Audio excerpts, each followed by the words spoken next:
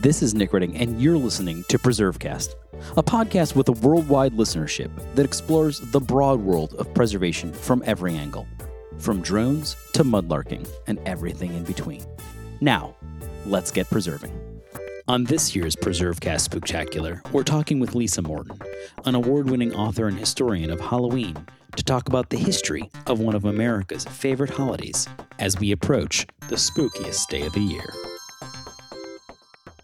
This is Nick Redding, and you're listening to PreserveCast. Today, we're really excited to be joined by author and historian Lisa Morton, who, among other books, has just recently published a book called Trick or Treat, A History of Halloween, which is an award-winning book, and we're really excited to be chatting with her here today. Before we get started in talking about the history of Halloween, though, where did you grow up, and what got you so interested in history and writing? Did you have sort of a spark moment that you can look back on? I grew up in the Southern California area. I am born and raised Los Angelino, and there was a moment which was that instant golden spark when I said, oh, this is what I want to do for a living. And it was when I saw a little movie called The Exorcist. I was very young. My indulgent mom had taken me to see it, and it just, the effect it had on an audience was incredible.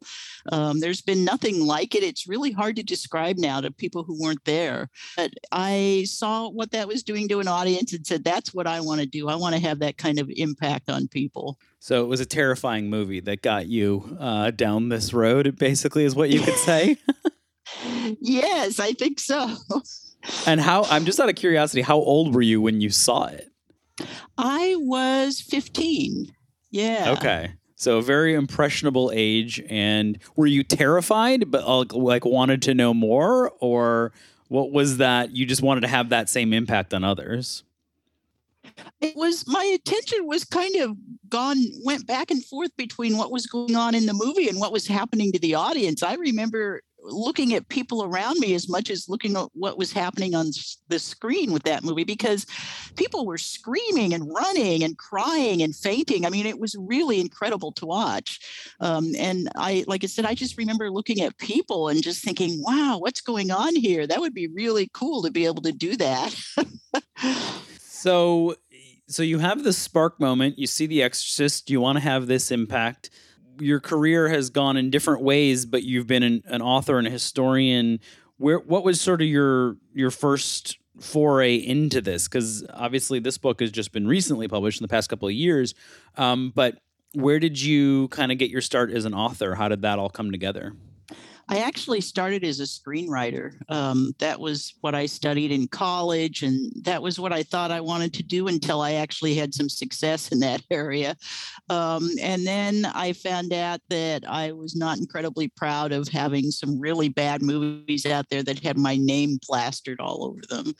And at that point, I had a number of author friends who were kind of urging me to get more into fiction writing. And I did, and I found that was far more satisfying to me. I loved writing fiction. And then that led eventually to nonfiction. So by about the mid-90s was when I really settled down into the kind of stuff I'm writing now.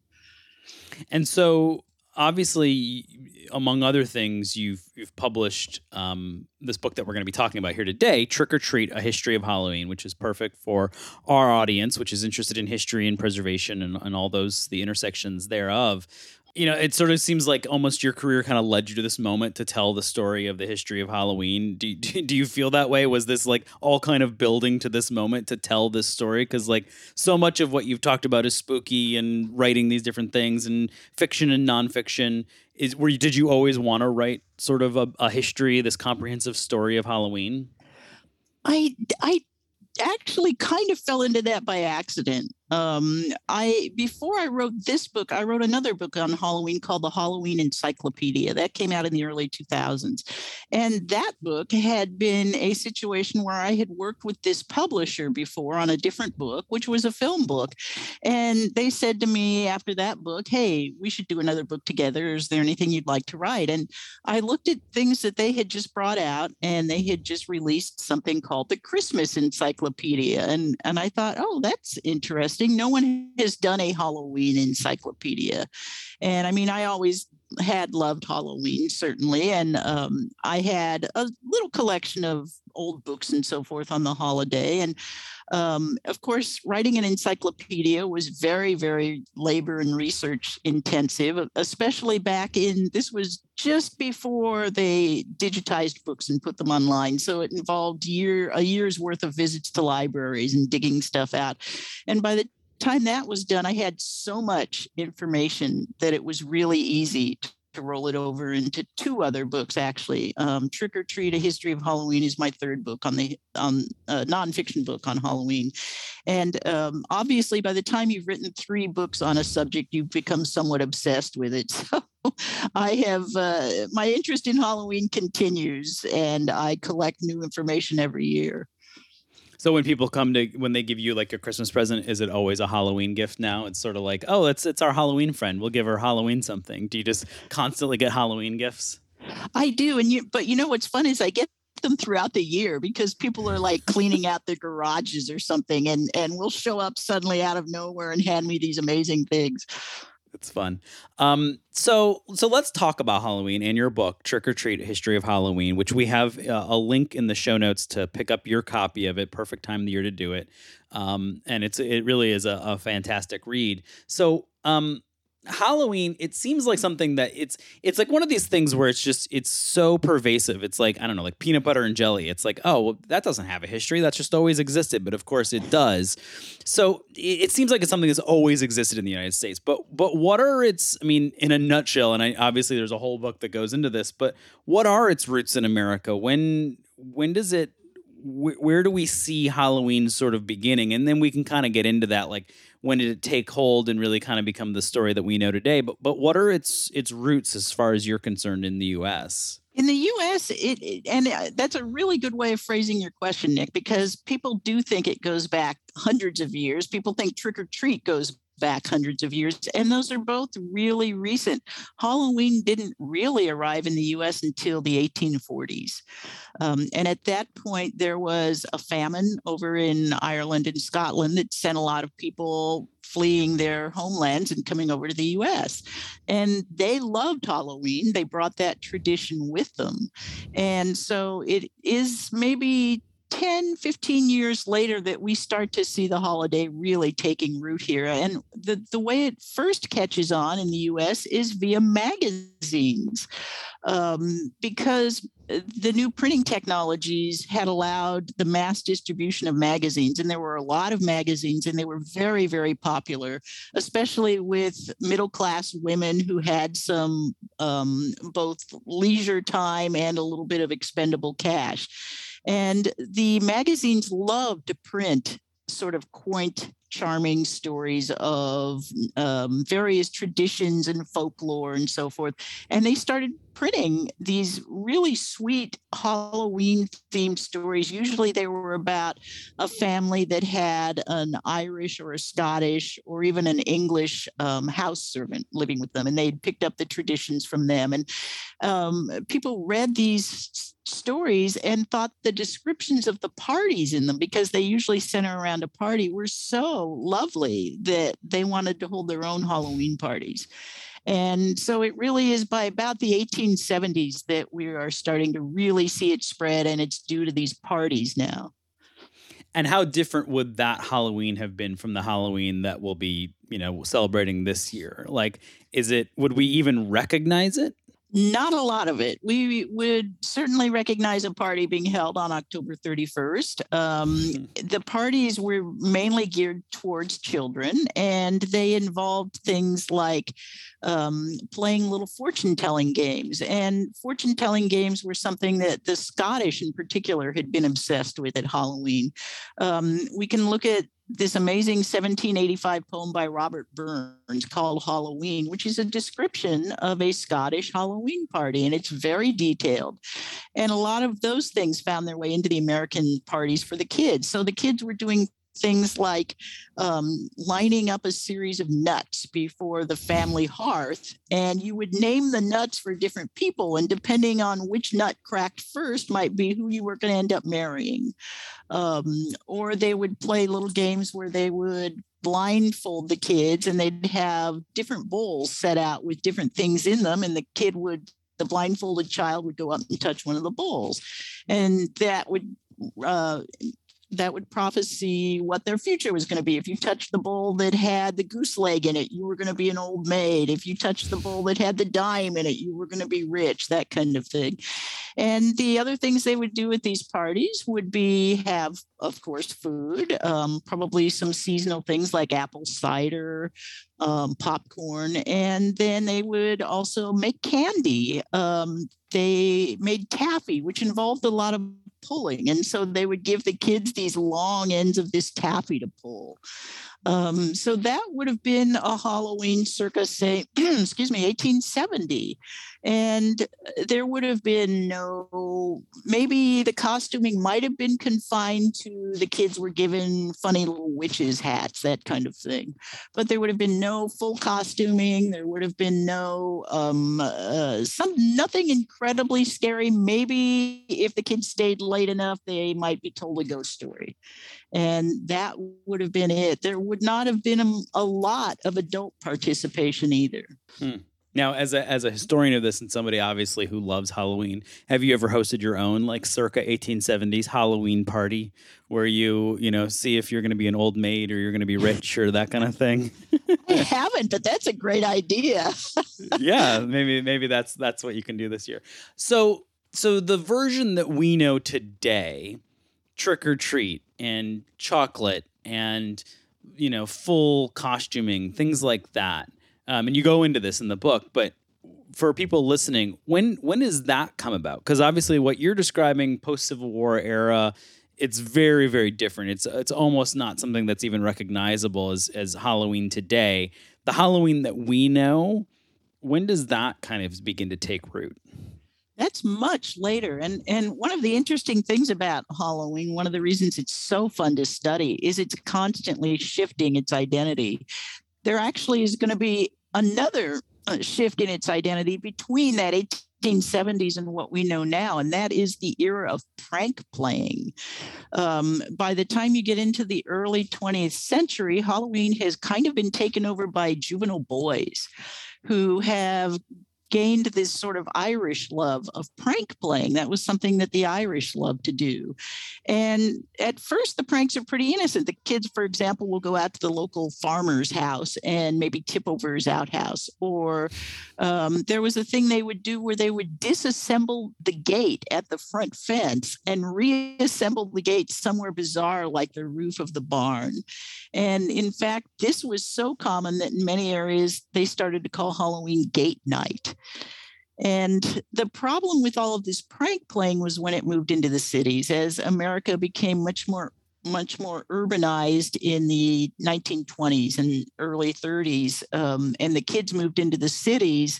It became vandalism, and it was costing cities millions of dollars. The kids were setting fires and breaking light fixtures and smashing windows and tripping people on sidewalks. And it got to the point where 1933, a lot of newspapers called that year Black Halloween. Not only was this prank playing now vandalism, but it was the height of the Great Depression, and the cities didn't even have money to pay for a lot of this repair. And so some of the cities were considering banning Halloween altogether. But fortunately, a few of them thought, maybe there's a better way to do this. Maybe we can buy these kids off. And so they got together these civic committees who put together little pamphlets, and the little pamphlets would go out to homeowners in the area. And the little pamphlets would talk about, okay, you can't afford to put on your own party for these kids, but if a whole neighborhood gets together, you can all pool your resources and you can give these kids a great night that will keep them from prank playing. And these things ended up being called house-to-house parties. And they were set up so that the first house might offer the kids a really simple little costume. just like a sheet with two holes. So the kids now get to be a ghost. And the next house would have their basement set up as a very primitive form of a haunted attraction. Kids would go down the stairs. It would be dark. Somebody would jump out at them. There'd be glowing things on the walls, that sort of thing. The next house would offer the kids some games, and then the last house would give them some treats. And this proved to be very successful. And in 1936 is the first time that we get a national magazine article that mentions trick or treat. And that article, by the way, has the title "A Victim of the Window Soaping Brigade." And it's a woman, I forget where she is, but she's just a typical housewife who is talking about how she gave the kids a party on Halloween night and they left her house alone. And she uses the phrase trick or treat. And so trick or treat is really less than a century old, and it doesn't even become really well established until after World War II. That war gets in the way. Sugar is very scarce. People can't afford the treats and so forth. So as soon as the war is done, trick or treat really settles in. And at that point, it is really across the entire country. It's so fascinating that it's just these things that we think have always existed, and obviously there's a history to everything, which is so exciting to kind of hear that and hear it come through in what you're describing. You know, in terms of misconceptions, are there standard misconceptions that you come across that people think about Halloween that you're like, no, that is not the case? Like, is there anything that just kind of drives you nuts that is not true, but people think it? Oh, yes. I often call it the holiday of the most misconceptions. People, I mean, you can just start with the name. How many people know what that name really means? It sounds sort of almost pagan in a weird way, and yet it breaks down to All Hallows Evening. Hallow was an old word for saints. And so November 1st is All Saints' Day, the evening before. But my favorite one is the idea that Halloween celebrates a Celtic lord of death. I've heard that repeated over and over. And I actually have pinpointed the exact moment in history when that went terribly wrong. It was in the 18th century. There was a British surveyor named Charles Vallancey who was sent over to survey and map Ireland. And he was there for something like 12 years. And he became so obsessed with old Celtic lore and language that he collected 6 volumes worth of material that were published and that found their way into libraries all over the world. The only problem with all of this was Vallancey was widely denounced at his time. His peers said things like he's been responsible for more gibberish than any other man alive. I mean, they just thought he was a fool. And he arbitrarily decided that almost everything historians already knew about the Celts was wrong, just out of nowhere. And one of the things that was already well known at the time was that the word Samhain, which is the old Celtic holiday celebrated on October 31st, that is the sort of great granddaddy of Halloween. He decided that it did not mean summer's end, which was the commonly accepted translation, but that it referred to an Indian deity. The name was vaguely similar. Somehow he used an incredibly convoluted chain of reasoning to go from that to, and so Samhain was actually the worshiping of a god of death. The problem with this is, like I mentioned earlier, his books found their way into libraries all over the world. It created what I think of as the alternate history of Halloween, except that his is not even remotely accurate. And yet, unfortunately, that reputation has found its way into a lot of the commonly accepted notions of what Halloween is. And it's just not true at all. Also, I hear, as I mentioned earlier as well, that people tend to think trick or treat is thousands of years old. I've heard it described as, it goes back to the ancient Druids dressing in animal skins.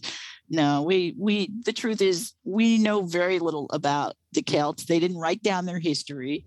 We know about Samhain from Christian missionaries who recorded some of it. But there is absolutely no indication that the Celts or their Druid priest dressed in animal skins at Samhain and cavorted around fires and blah, blah, blah. So trick or treat's quite recent. So the myth around Samhain and this, pagan worship and all this kind of stuff, is that what created the concern among some Christian communities about like Halloween is a bad thing because it's devil worship and all that kind of stuff? Is that the same part of the misconception? Was there always a Christian kind of pushback against Halloween, or is that a more recent phenomena? That's quite recent. And yes, I'm fairly certain that dates to that misconception about the Lord of Death. There was a book that was published in the 40s or the 50s called Halloween Through 20 Centuries that was written by a couple, Adele and Ralph Linton, and it repeats the Lord of Death thing. And they wrote a number of sort of specious history books. They actually, on the last page of their book, referred to Halloween as a degenerate holiday.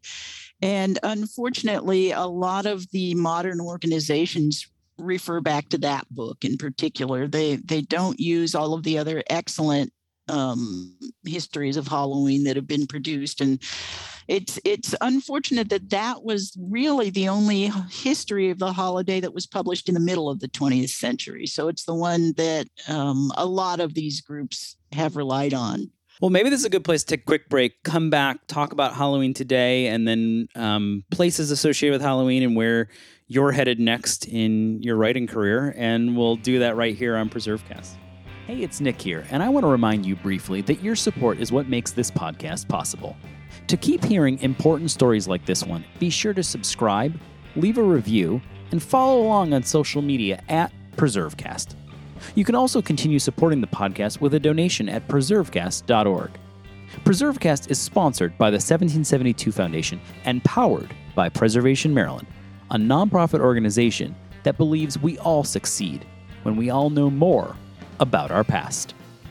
This is Nick Redding. You're listening to PreserveCast today. We're super excited to be continuing a conversation with Lisa Morton, who is an award-winning author who recently published a book called Trick or Treat, A History of Halloween. We've been talking all about Halloween and misconceptions and its history and how it became the sort of juggernaut holiday that it is today in the United States.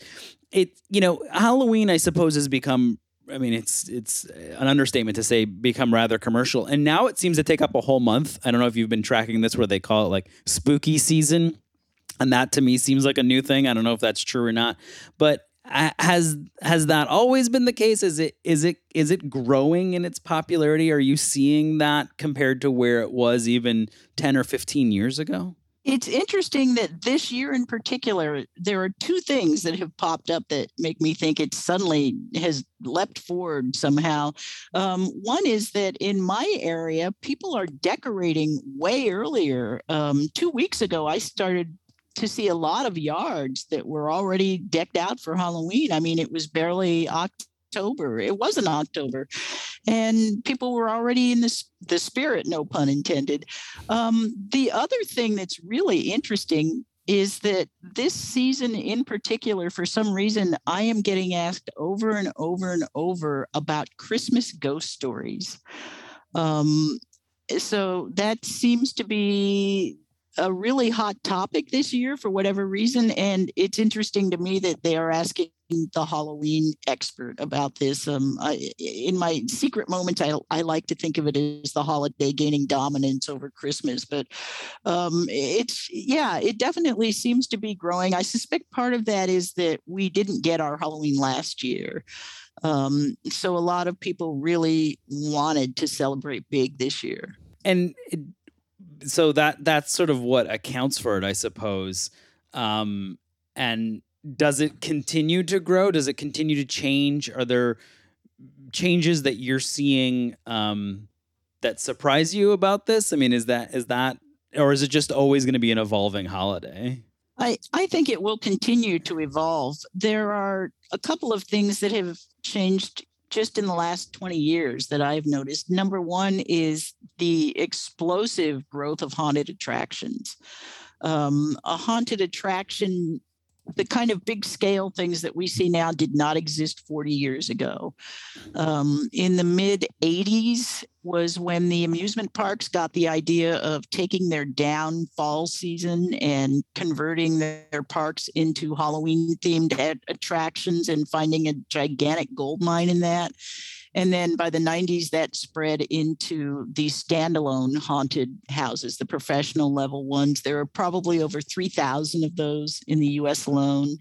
In addition to the amusement parks and in addition to the home haunters, people who just love to do very intricate yard displays. And that is something that I don't think anyone would have predicted 30 or 40 years ago. The other thing that's really interesting, and this is very recent, just within the last 15 or 20 years, is the way Halloween is catching on all over the globe. It has been big for a while in places like Japan, but it is now catching on in all over Europe. I was just chatting yesterday with European friends about how all of their amusement parks are now doing seasonal makeovers. And in parts of Europe, it's really interesting that they are celebrating Halloween on the evening of October 31st. And then on the day of November 1st, they are still maintaining their old All Saints Day rituals, which consist mainly of going to a cemetery and cleaning and decorating the grave of a loved one. It's a very somber kind of traditional observance, and it's a really interesting pairing. They're getting the craziness in the night before and the sort of sober thing the next day. And this is the first year that I've heard of Halloween catching on in India, which is really surprising to me. It had already begun to explode in Australia. Seeing it spread to these areas of the southern hemisphere is always a little bit surprising because it loses the harvest and seasonal celebration part of it. That's interesting. And it's interesting, of course, that, and it's sort of this American version of Halloween that's spreading. Does candy go with it in all of these countries as well? Oh, yes. And the big reason that it has started to spread to a lot of these countries is television. The shows like The Simpsons, which is the most popular syndicated television show in history, is sold to virtually every market on earth. People see their yearly Treehouse of Horror Halloween episode. They love it.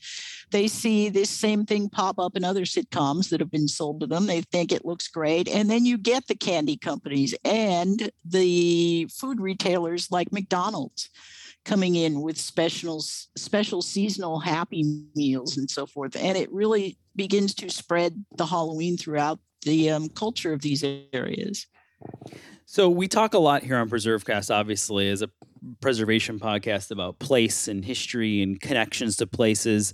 Are there places on the landscape, if you could think of them, that you would be like, that's a place that needs to be preserved, or there's a fantastic story associated with Halloween in that place? Are there specific historic buildings or places on the landscape that have a connection with Halloween's story, or is it more sort of ephemeral? There is one place called Anoka, Minnesota, which proclaimed itself the Halloween capital of the world several decades ago.